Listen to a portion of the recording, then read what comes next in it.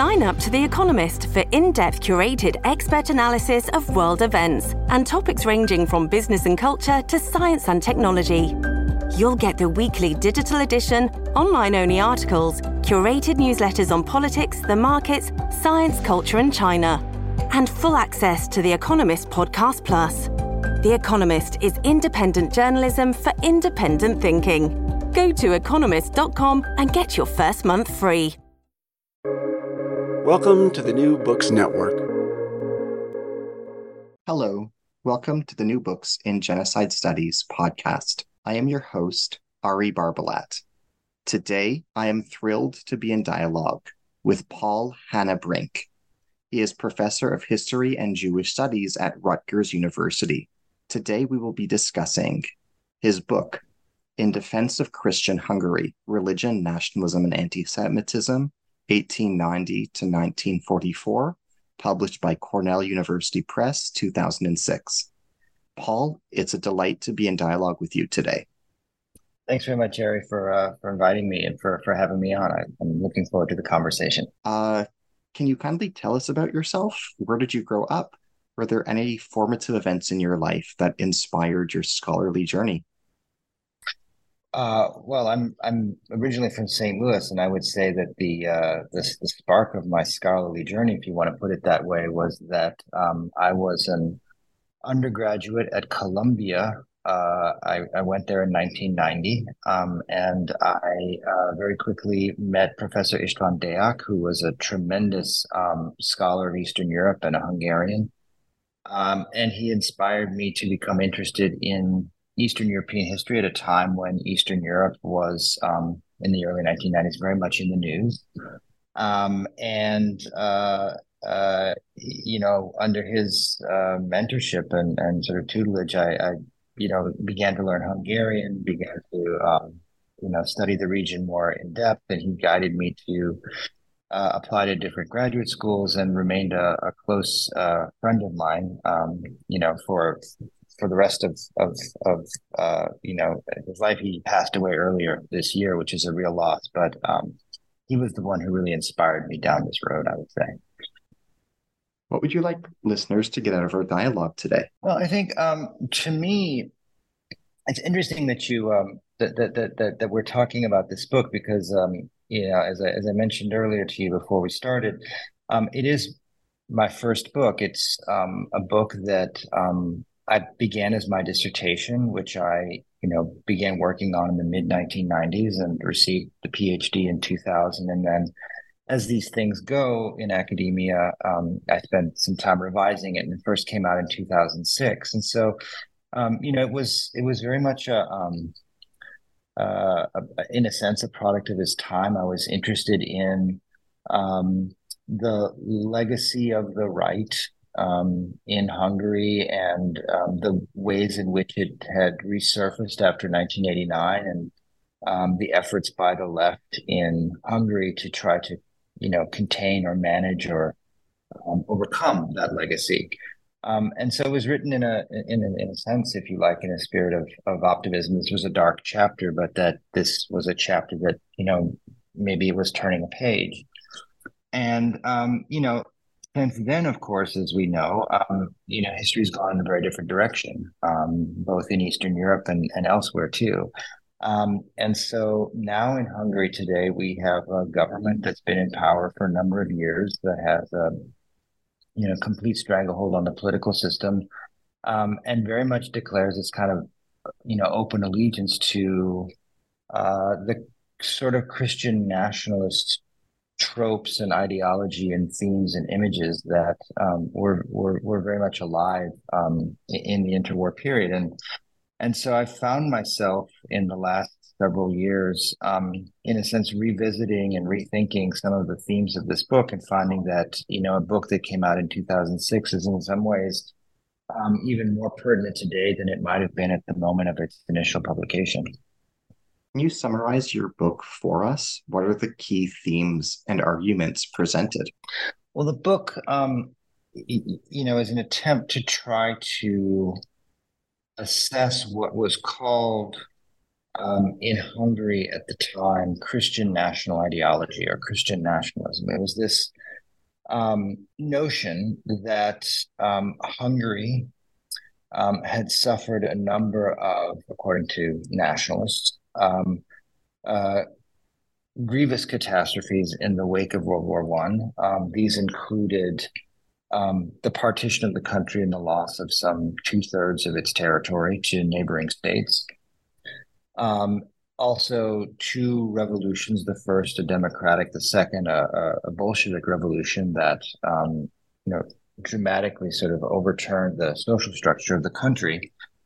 And in the wake of all of that, there were many conservative nationalists who insisted that for Hungary to, in a sense, redeem itself, to overcome these catastrophes, to right itself, to put itself back on the right track, it had to embrace what they called the Christian national roots or origins of the country's culture, and to sort of proclaim the country to be truly a Christian country, as a way of resurrecting itself from this position that it found itself in. And so I was interested in what actually this Christian nationalist ideology meant, what it actually meant in practice, both about questions of religion, but also in particular what it meant to Hungary's Jews, because it was you could find traces and echoes of this before World War One, but it really sort of exploded afterwards, and it kind of coincided with a sort of dramatic change in the kind of conditions and atmosphere in which Jewish Hungarians lived in the country. So I was looking at that, and I was particularly interested in the role in which Hungary's Christian churches played in creating, sustaining, developing this idea. And so I looked in the book at both the Hungarian Catholic Church, which was the largest one by far, but also Hungary's Protestant churches as well, and in particular the Calvinist Church, which was the second largest Christian denomination and historically a very important one. And so the book, if you go through the chapters, is sort of how these religious figures compete with each other to try to define what Hungary as a Christian nation is going to be, and how they try to defend what they see as their prerogatives as religious institutions over against secular nationalists who are very happy to use the phrase Christian, but don't have a lot of time for questions of faith or religion or sort of organized religiosity. Since this book came out in 2006, what kinds of responses have you received? Were there any responses that surprised you? Do you think you'd have received different or similar responses if you published the book in 2023? I'd be curious what your thoughts are on such. It's a really interesting question. I mean, when it first came out, I was it was very well received. There were a few, more conservative reviewers inside and outside of Hungary, actually, who read the book and felt that that my approach to anti-Semitism, in their view, underestimated the fact that in fact there was some kind of Jewish question in Hungary that actually did need to be solved, which I found absolutely ridiculous, but in a way very interesting, because it was a kind of perpetuation of the logic that I was trying to analyze in the book. But overall, it was very well received. I think what would be very interesting now, if it were to come out, would be twofold. One, I think if the book came out today in Hungary, there might be more sort of scholars closer to the government who would be critical of it, since there's now more of a voice for that there. But also, I think very interestingly, there's a way in which certain kinds of conservative nationalists in this country have really looked to Viktor Orban's Hungary as a kind of example of what a sort of a really full-throated Christian nationalist politics might look like. And I think there's been a lot of enthusiasm within certain corners of the right in this country for the current Hungarian government and the current Hungarian government's policies and their ideas about Christian civilization and about Christian nations.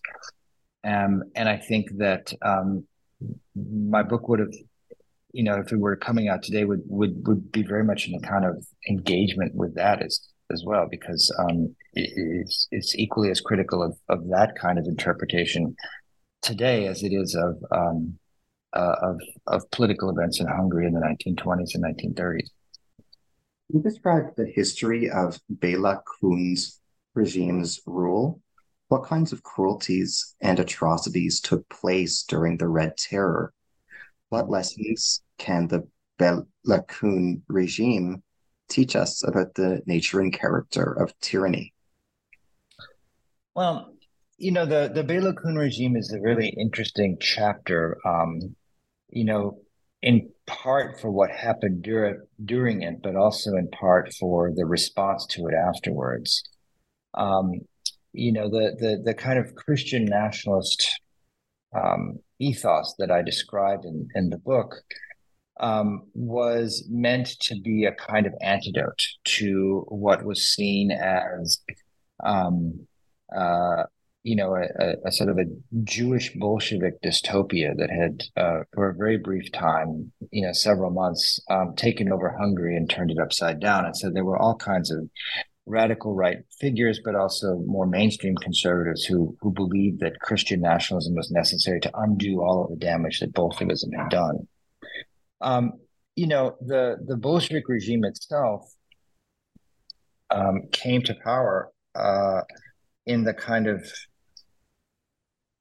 sort of chaos that engulfed Hungary in the aftermath of World War I and the collapse of the Austro-Hungarian Empire, and the sort of real sort of uncertainty as to what the Hungarian state was going to look like. There was a democratic, regime in place, from the fall of 1918 on, but it was very weak, and it was especially unable to defend the borders of Hungary against encroachments by neighboring states, and also to sort of control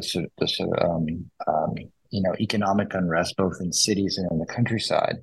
And in the kind of chaos of this, the Bolshevik regime came to power and wanted to try to sort of push through a restructuring of Hungarian society on the model that they had taken from the Bolshevik Revolution in Russia.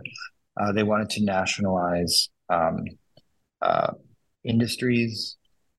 They wanted to, as best they could, collectivize agriculture. There was a lot of enthusiasm for requisitioning the property and especially the homes of bourgeois Hungarians and reassigning those apartments and other sorts of forms of property to working class or lower class Hungarians. There was also an openly anti-religious thrust to it, a sense that the churches were just simply tools of reaction, and that churches could be ultimately transformed into something else, other public centers or cultural centers or something like this. And so it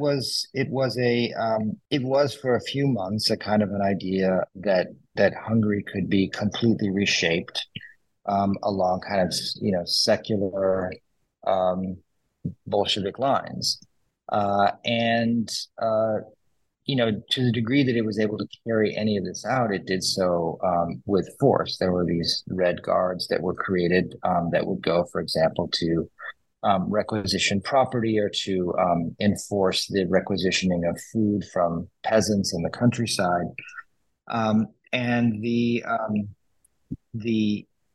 efforts of those Red Guards or Red Detachments or they had different names, were in themselves violent, but their violence was also then remembered afterwards and was taken as a kind of justification for the backlash that fell down in Hungary once the Bolshevik regime collapsed.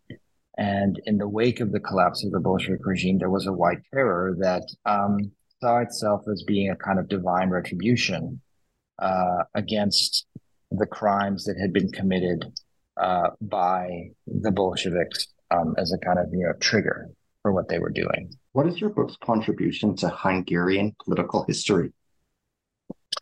I think I would say that certainly my intention when I wrote it, and I think it still holds, is that I wanted to look at this book, use this book to look at the power that churches and that religious people had as political actors. And so I think it's one of the sort of more serious attempts to take religion seriously as a political factor in interwar Hungarian political life, and not just to see it as a kind of sort of cultural force that was sort of masking other things, but to actually sort of take churches and church men and church people as consequential political actors. And so one of the things that I do in the book is to sort of look at how church people engage in debates about, for example, anti-Semitic laws, what kinds of justifications they use for passing them or wanting to modify them. And also for the role that they play in creating a kind of nationalist culture in the 1920s and 1930s. It was a really had very sort of strong Christian overtones in ways that had been absent from Hungarian nationalism, I think, before World War I. What new insights does your book reveal about the White Terror in Hungary? Well, I think, though it's interesting because when there's been a lot of research recently in just the past few years on the White Terror that really look at the social composition of who were in these different paramilitary groups and what they thought they were doing and what their motivations might have been. But I think that what I really tried to show was, I think, two things. One, the important role that certain very important figures in Hungary's Christian churches played in the White Terror, and the most important here is a Catholic bishop named Ottokar Prohaska, and I spent a lot of time looking at his political activities. So I look at them as actors, but I also think that one of the things that the churches did was that they were really kind of leading the way in defining the Jewish question, as they called it, the idea that Jews had too much influence, political influence, social influence, economic influence on Hungarian life, and that it was because of this influence that the Hungarian revolutions had happened, that Hungary had been unable to defend its borders, that in a sense Hungarian society had sort of disintegrated from within, and that Christian nationalism was needed to sort of overcome that. That the Christian churches and Christian figures, Christian writers, Christian intellectuals, define, Christian nationalism as a kind of a cultural problem, to define, the Jewish threat as a threat of culture. And so there's this real kind of slippage, I think, between, racism, race and culture that they were very, insistent all the time that, well, no, they're not racist because they allowed for the possibility of conversion, and that, conversion made it possible for Jews to become good Christians. And yet at the same time, they always insisted, both Catholics and Protestants, in different ways, but ultimately to the same effect, that Jews as a whole, as a group, as a collective, were a kind of malevolent cultural force in Hungarian society, and that this cultural force had to be contained, beaten back. And they had all kinds of debates about how exactly to do this. But they definitely saw Jews as being a kind of threat to Christian culture.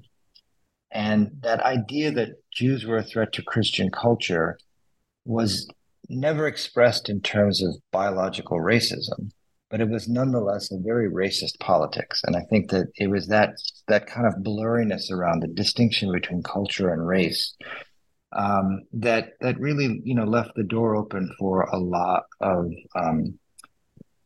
much more secular, anti-religious extreme rightists to kind of pick up and advance in the years that followed.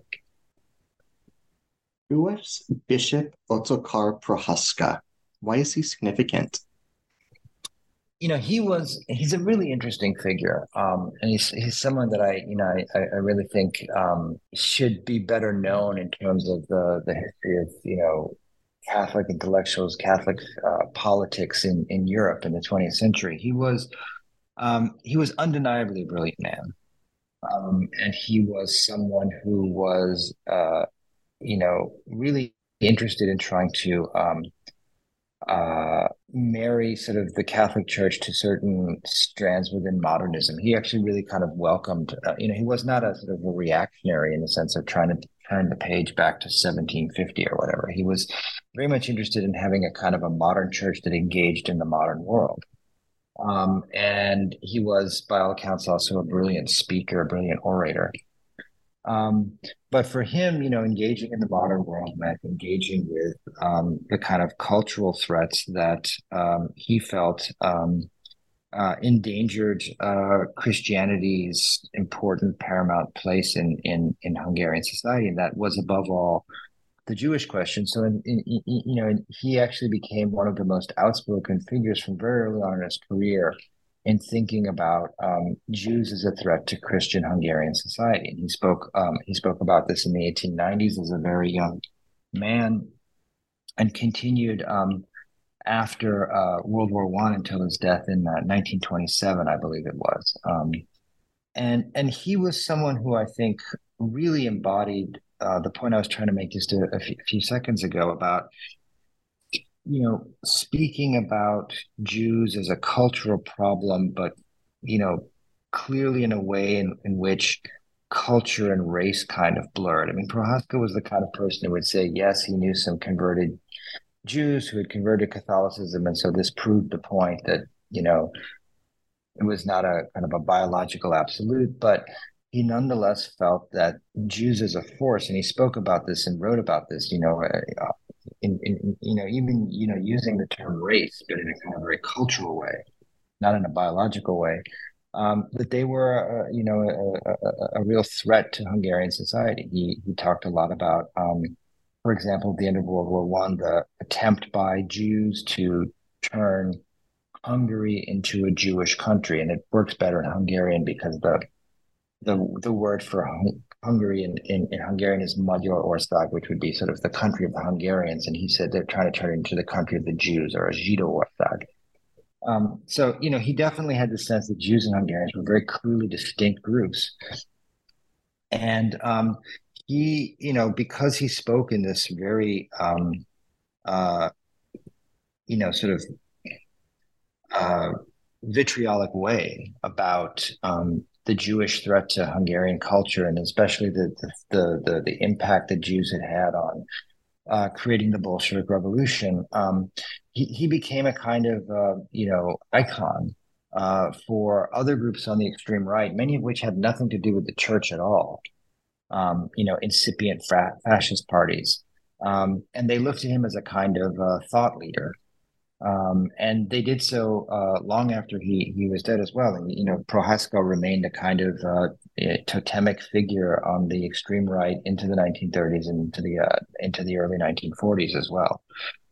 So I think his role for making this kind of very extreme Christian nationalism / anti-Semitism a kind of legitimate form of political discourse really can't be overestimated. And that's even if we also acknowledge that, in other ways, he was a very transformative figure in the Hungarian Catholic Church, and a sort of interested in modernizing the church in many ways. It all kind of went together for him. And so for me, he's one of the most interesting, one of the most dynamic, but also one of the most, leaving sort of the darkest legacy of the figures that I look at in the book. What role did the myth of Judeo-Bolshevism play in Hungary? Well, now we get to a sort of a huge question, because it's something that it was actually was actually because I was so interested in how this played out in Hungary in the interwar period that I then embarked on researching and writing a second book, which came out more recently, on the question of Judeo-Bolshevism across Europe in the 20th century. But in Hungary, the idea of Judeo-Bolshevism was, I guess, first and foremost, a kind of a scapegoating, right? So you have to sort of, picture this, that, Hungary was a society that had been accustomed before World War One to have been one half of a large empire, and the territorial extent of the Kingdom of Hungary was fairly large. It included parts of what are today Romania, parts of and all of what is today Slovakia, parts of what is today Serbian, also Croatia. And after World War One, a vast amount of this territory was lost, over 2/3, to neighboring states. And so there was, all of these sort of refugees coming in from different parts of the former Hungarian territories into what the Hungarians called Rump Hungary, and what is today the much smaller country of Hungary. And then on top of this, there was all of this political upheaval, and especially the sort of this Bolshevik experiment that was, a short-lived attempt to sort of radically reimagine what what Hungarian society was and what Hungary's place in the world should be. And in the aftermath of that, there was this argument that was made that, Jews had benefited from the liberal regime that had governed Hungary for decades before World War One, and that under the liberal regime, Jews had gained rights, and they had gained economic advancements, social advancements, and that during World War One, Jews had used this position to, in a sense, shirk their responsibility to fight for the nation, and instead to harbor their power, which they then tried to use in 1919 to take over Hungary and to create a kind of Jewish-dominated country that would be Bolshevik, led by Béla Kun and led by a number of other Bolshevik revolutionaries. And because so many of them, including Béla Kun, did happen to come from Jewish backgrounds, this seemed to be a kind of self-evident, sort of argument that Jews had been responsible for the revolution. And so the idea that the Hungarian Bolshevik Revolution was a kind of Jewish plot then authorized all kinds of anti-Semitic legislation, anti-Semitic discrimination in the decades that followed, because every nationalist who was in favor of anti-Semitic legislation would say, well, the thing that we want to avoid is another Bolshevik revolution. And so Judeo-Bolshevism became like the argument, the sort of the authorization for a lot of the anti-Semitic legislation that paved the way ultimately for the Holocaust in Hungary in 1944. Can you tell us about the Jesuit Béla Banka? What did his book, The Reconstruction of Hungarian Christianity, say and signify? Can you describe the contents of the book? Yeah. No, he's another really interesting figure. He's a Jesuit father, Béla Banga. And he wrote this book in 1920, sort of at the same time that this white terror was unfolding, and there was these armed detachments who were roaming the countryside, basically identifying anybody whom they thought was a kind of political or social enemy, working class activists, labor union leaders, and also Jews. And in that kind of climate, Béla Banga writes this book, the Reconstruction of Christian Hungary, and in it he talks about how only Christianity, and specifically only Catholic Christianity, he's very insistent that it isn't a kind of a watered down Christianity he's talking about. He's really talking about Catholicism. Only Catholicism can redeem Hungary from the depths to which what he calls the Jewish spirit had brought it. And so he very much identifies, the Jewish spirit as this cultural force that had undermined Hungary. And it was one of these books that was, or one of these writings. There were several others at the same time by different people writing from different directions. They really kind of crystallized this anti-Semitic moment and this idea that, regenerating Hungarian nationalism on this kind of Christian nationalist basis was also going to be centrally about an opposition to any manifestation of what was called the Jewish spirit. So it was an argument in first and foremost for the importance of the Catholic Church in basically leading Hungarian society back to itself, back to its true Christian national roots. Now, what's really interesting about Béla Banga is that he lives longer. I think he lives until 1941, if I remember correctly. And he then has a very interesting kind of trajectory in the 1930s. On the one hand, I think it's safe to say he remains an anti-Semite in the sense that he remains convinced that Judaism and what he continues to call the Jewish spirit is a hostile force arrayed against Christianity and against the Catholic Church, and that for a society truly to be Christian, it had to somehow contain this Jewishness in society. So he talks a lot about that, writes about it, continues to write about the Jewish question into the 1930s. But he is also, and it has to be said for him, very avowedly an anti-fascist figure by the late 1930s and at the very end of his life. He is very concerned about the rise of Nazi Germany. He's very concerned about Nazi Germany as a sort of a secular totalitarian state that is infringing on the power of the church.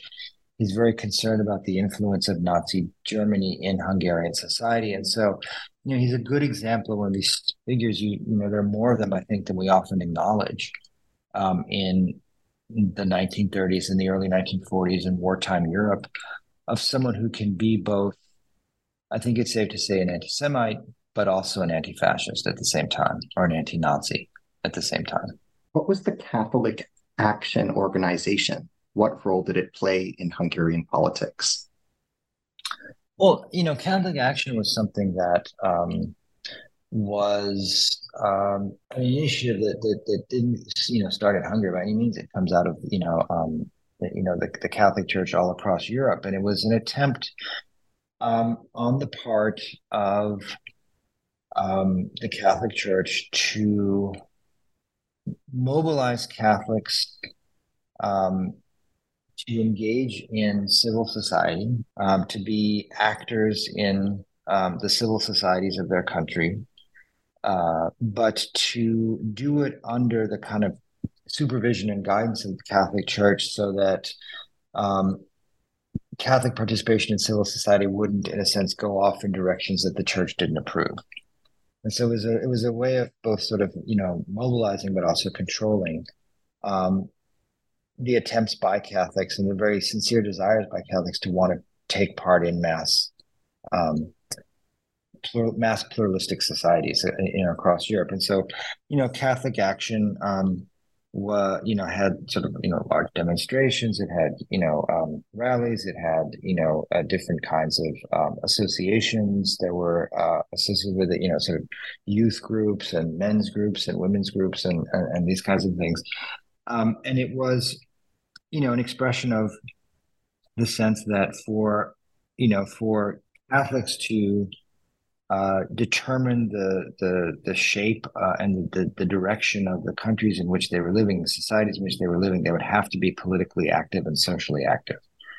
And that in itself could take any number of forms. I mean, at different times and different places, Catholic Action could be an umbrella for things that we might call left of center, perhaps, initiatives.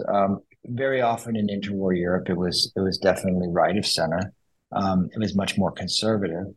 And so in, Catholic action groups in Hungary reflected the sort of larger discussion within Hungarian society that and within the Hungarian Catholic Church that in order to really rebuild Hungary from the depths to which it had sunk.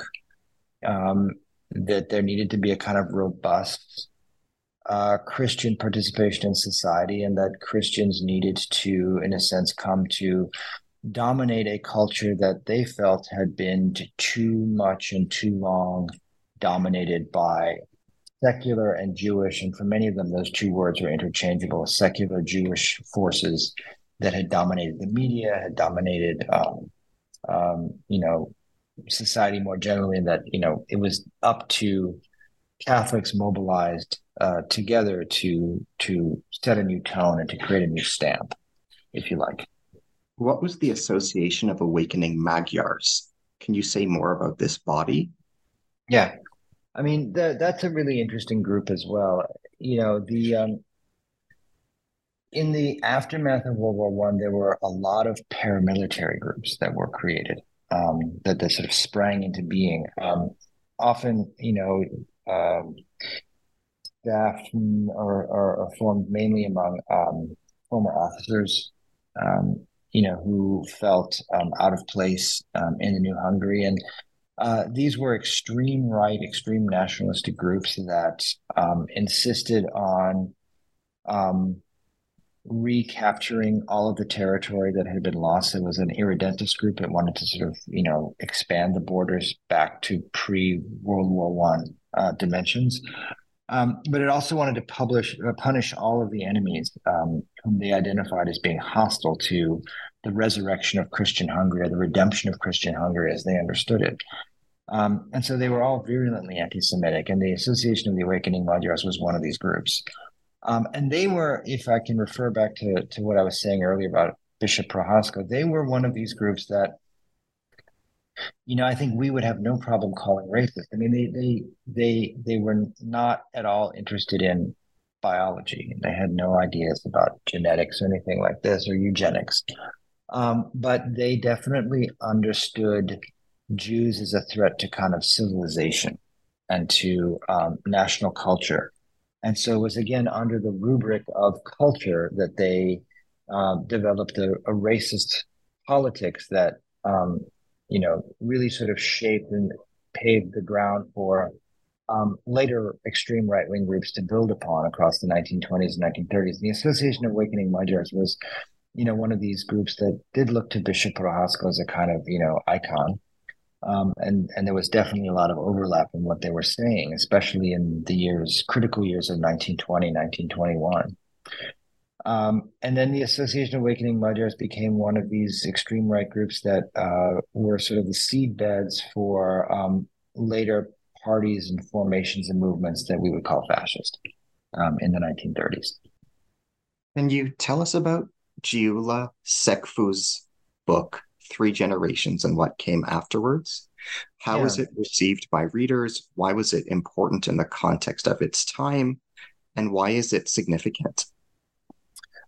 It's a significant book because Gyula Sekfu he was the towering figure of Hungarian historiography in the interwar period. He was the main figure among Hungarian historians. And in 1920, in this kind of atmosphere in which, we talked a few minutes ago about, Father Béla Bonga writing his book about the reconstruction of Christian Hungary. There were a lot of people in Hungary trying to sort of write books saying what had gone wrong.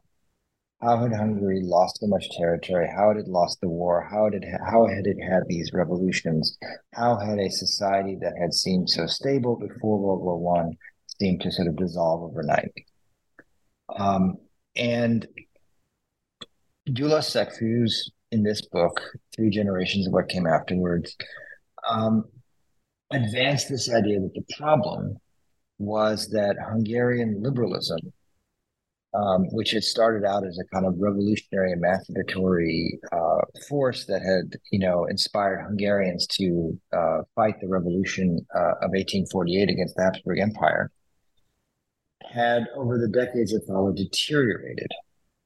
And it had deteriorated at the same time that Jews had assimilated into Hungarian society. And so he, made the kind of close correlation between the sort of destructive powers of liberalism and the rise of Jewish influence in Hungary, or Jewish social influence in Hungarian society. And when it came out in the 1920s, it was very much understood and read and taken to be a kind of another sort of signal that he was one of the leading intellectual lights of the country. In a sense, saying that the reason Hungary was in the situation it was in was because of Jews. And it was, yet one more sort of intellectual authorization or intellectual rationalization of the need for, anti-Semitic policies, anti-Semitic politics.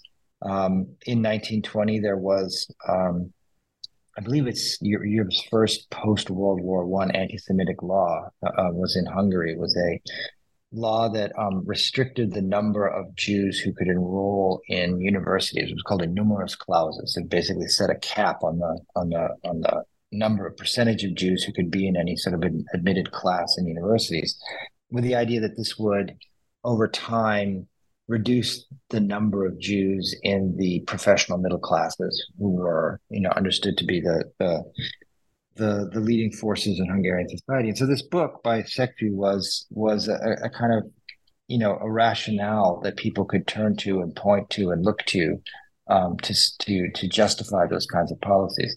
Szekfű himself is one of these people who, who, in a way like Bonga,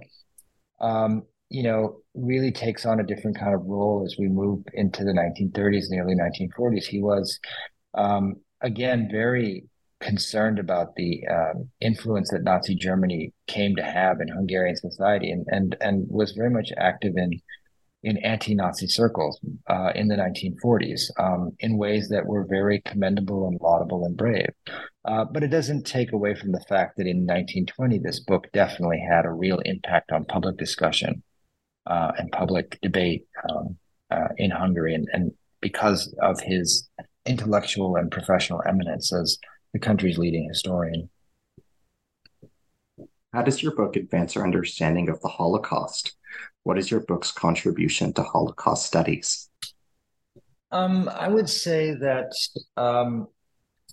the book is, I think, one of an important sort of fine-grained analysis of the role that Christian churches, not just Catholic, which is what usually gets most of the attention in these kinds of discussions, but Catholic and Protestant played in laying the groundwork for some of the political processes and political formations that made the Holocaust in Hungary possible. And what I mean by that is that, if we think about the Holocaust in Hungary, and especially, what happened in 1944 after the Germans occupied the country, it's pretty clear that without substantial Hungarian cooperation, the Holocaust in Hungary in 1944 simply wouldn't have happened. And so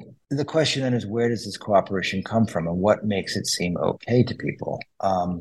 And I'm really fascinated by, and one of the things I really wanted to try to look at is that, on the one hand, Hungary's Christian churches were, concerned about anti-Semitic laws being too broad-stroked, that they, didn't allow for the possibility that, for example, converts might behave differently than Jews who had not converted to Christianity, and that therefore there needed to be all kinds of nuances, and that maybe, some sort of the draconian anti-Semitic legislation that the far right was proposing was a little too extreme.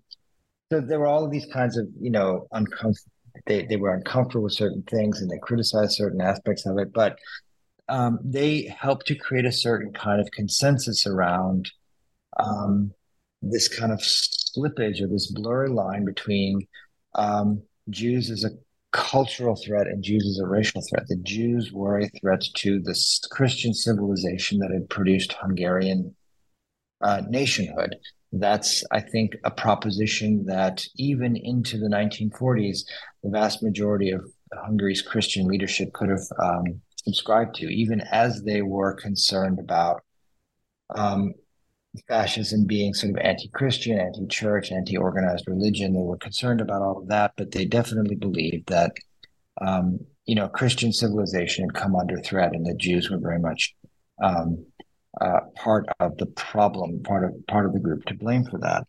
And because of that, it creates this kind of consensus, or a kind of possibility in which more extreme figures can say, okay, well, if that's the case, let's talk about things like deportations.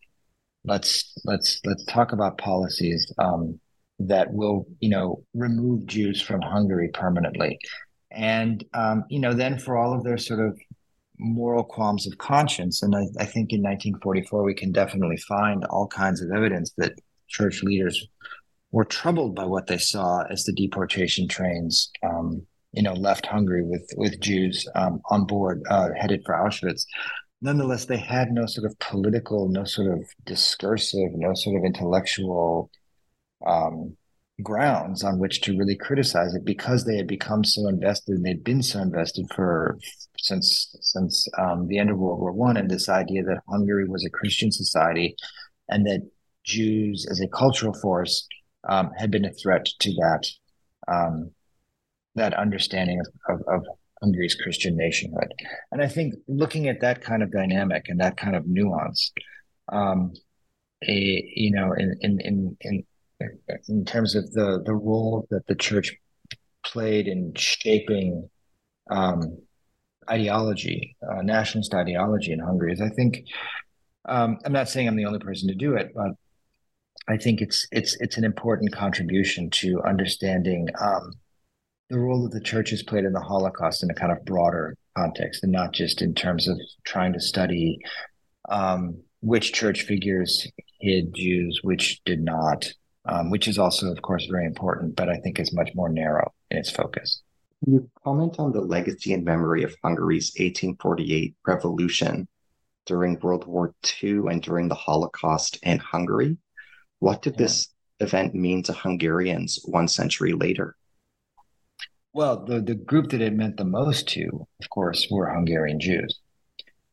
Because, 1848 had been, Hungarian Jews had embraced the memory of the revolution of 1848 as a way of expressing their commitment to Hungarian national culture and a kind of true Hungarian Jewish identity. Zionism was historically weak in Hungary, and was until after World War II,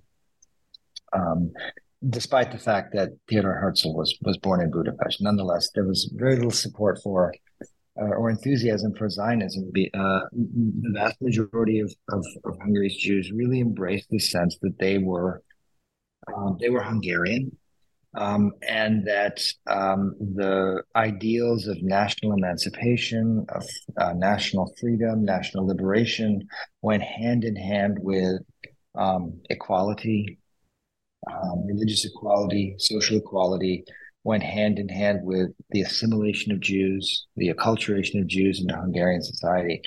And so, one of the things, they're heartbreaking documents to read, but they can't, they're very powerful to read nonetheless. Is that from in moments of extreme anti-Semitic mobilization or anti-Semitic violence immediately after World War I, and then again in the 1930s, going into the 1940s, there's, if you read mainstream Hungarian Jewish newspapers, there's quite a lot of discussion of, well, this is not who we are. This is not what Hungary really is. This is not who Hungarians really are. What Hungary really is the revolution of 1848. Hungary is really that revolutionary society that embraced enlightenment, emancipation, assimilation, liberation, national freedom, and that all of this sort of Christian nationalist counter-revolutionary political thrust in the 1920s and 1930s was in a sense a detour from what the Hungarian nation was really meant to be. And the tragedy is that so many Hungarian Jews really clung to this idea.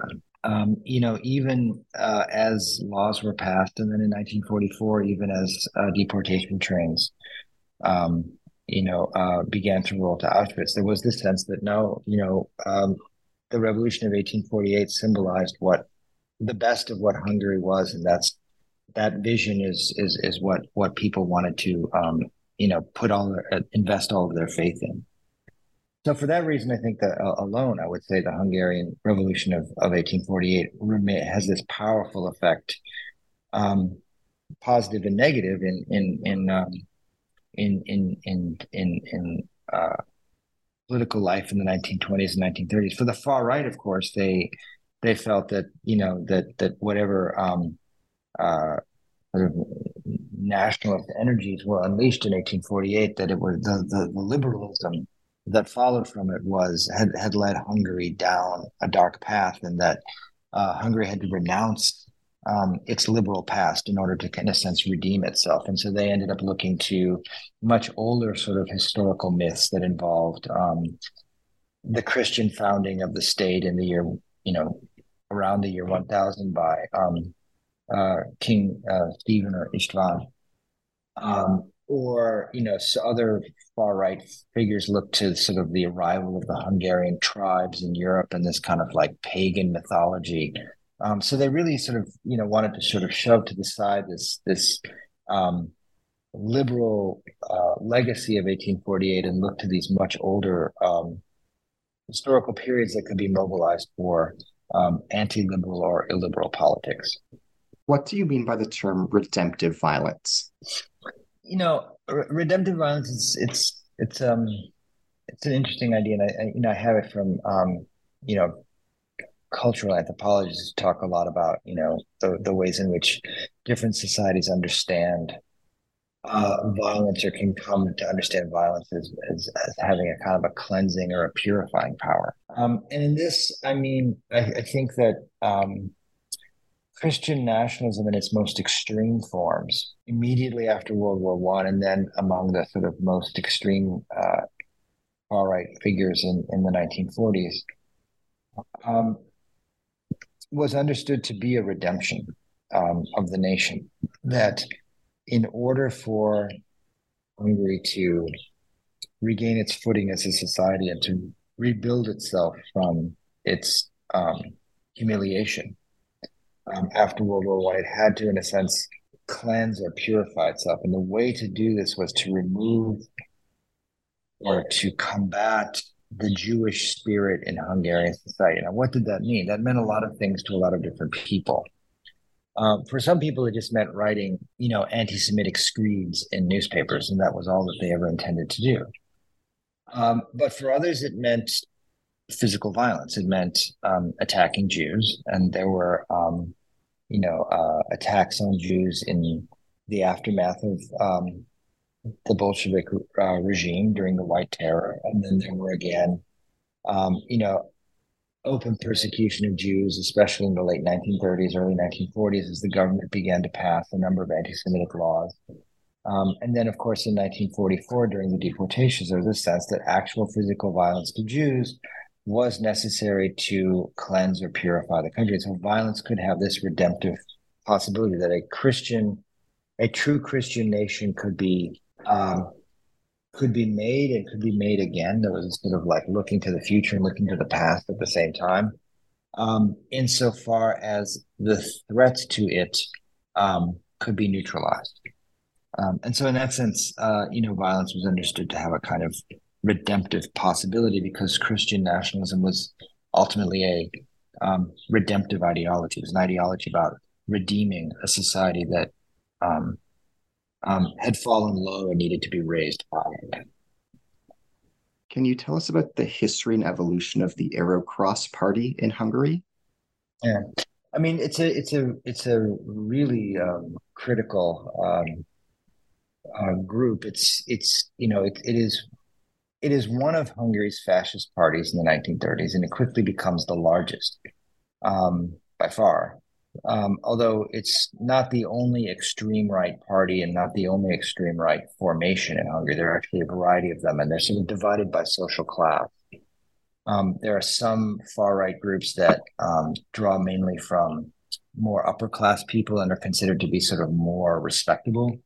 The Arrow-Cross Party really has this kind of lower middle class quality that many of in Hungary's elites sort of look down on as being sort of kind of a rabble rousing, but which draws a lot of support throughout the country from people who felt that Hungary's economic structure disadvantaged them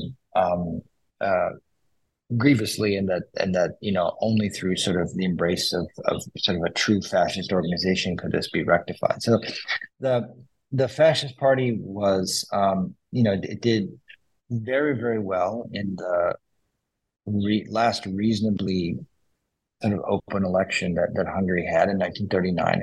Had a lot of support, and it was, a force that was, like some of the other far right parties, absolutely anti-Semitic, openly wanting to emulate the Nazi Party in Germany in terms of the organization of state power, in terms of the organization of society. And then when the Germans occupy the country in 1944, in March of 1944, they reshape the government and they make it very pro-Nazi, but they don't immediately put the Arrow-Cross in power. They instead put in, or they allow to come into power, far-right figures who were much more mainstream. And so the Arrow-Cross remains a kind of, fascist opposition, even in the first months of the Nazi occupation. It was only in the very end of the war, in October of 1944, that when the Hungarian government tried to, extricate itself from its long-term alliance with Nazi Germany, and the Nazis got wind of this, and they, engineered a kind of a coup, and they put the fascists in power. And then the Arrow-Cross had, in the last months of the war, this kind of free reign. And during that time, they controlled mostly Budapest, but some other parts of the country as well. They sort of were wildly violent against Jews in the Budapest ghetto. There were, open harassment in the streets. Jews were hauled out of their homes. They were shot into the Danube River. It was this horrific carnival of violence in the last months of the war as the Soviet army was approaching. And so at the very end of the war, when it was over, and then in the years that followed, when the communists took power, what was really very interesting is that the Arrow-Cross became the symbol of fascism in Hungary because it had been the largest party, but also because it had played this, role in this chaotic final period of the war. Even though the Arrow-Cross was by no means the only sort of far right or extreme right formation in Hungarian society, nonetheless, they became the kind of emblem of it. And then I think that remains to today. And I know that you're interested in the House of Terror. If you go to the House of Terror Museum in Budapest, and it's been some years since I've been there, but I haven't read that it's changed its permanent exhibition in any meaningful way here. The fascist group, or the emblem of fascism that is seen as being the counterweight to communism, is the Arrow-Cross. So if you go in, you learn about the Arrow-Cross, which remember was only running the government for the last months of the war, and then you learn about the long history of communism, and it doesn't say anything at all about or as much less about the role that the larger society in the 1920s and 1930s played in creating and mobilizing anti-Semitic discourse and sort of laying the groundwork for the deportations, and the role that different social groups played in the Holocaust. It really sort of focuses on the Arrow Cross, and that fascist party, which was certainly a party of fascist thugs, violent, anti-Semitic, um, truly, destructive force in Hungarian life, but it focuses on that to the exclusion of anything else and sort of sets up its brief reign of terror as a kind of bookend to, the 40 plus years of communist rule that came after. And so you then come away, because the Arrow Cross regime was just so much shorter than the communist regime, you end up coming out of that museum with the impression that by far the greatest sin, or by far the greatest enemy of Hungary had been the Communist Party, and not in fact a kind of more nuanced examination of what led in fact to the Holocaust in Hungary, and what forces led to such widespread support for example, the expropriation of Jewish property and the redistribution of Jewish property, which was then, of course, never returned after 1945 to the former owners. As we bring today's dialogue to a close, can you tell us about where your time and attention have gone since completing this book? Yeah. Well, as I said, once this book was finished, I published. I began working on, for a number of years on this notion of Judeo-Bolshevism and of the association of Jews with Bolshevism, which was so much a part of anti-communist, anti-revolutionary politics, not only in Hungary but in other places in Eastern Europe and Central Europe. It was absolutely critical to Nazi ideology. It was critical also to the interwar Polish right, and it really shapes the kind of memory of, especially also the Holocaust today in many parts of Eastern Europe. And so I spent a lot of time working on the different manifestations of Judeo-Bolshevism as a kind of an ideological force, and the way what it crystallized and what it meant to different people at different times throughout the 20th century. And that book came out in 2018. It's called The Spectre Haunting Europe. And it's definitely one of those books that follows from the kinds of issues that we've been talking about today for the last hour. Thank you for bringing this book and your subsequent book into fruition for the benefit of humanity. Thank you. It was a pleasure talking with you. It was my honor and my privilege. Thank you. Thanks. As we bring today's dialogue to a close, I'm Ari Barbalat, your host today on the New Books in Genocide Studies podcast. Today I've been in dialogue with Paul Hanebrink. He is professor of history and Jewish studies at Rutgers University in New Brunswick, New Jersey. We've been discussing his book, In Defense of Christian Hungary, Religion, Nationalism, and Antisemitism, 1890 to 1944, published by Cornell University Press, 2006. Thank you.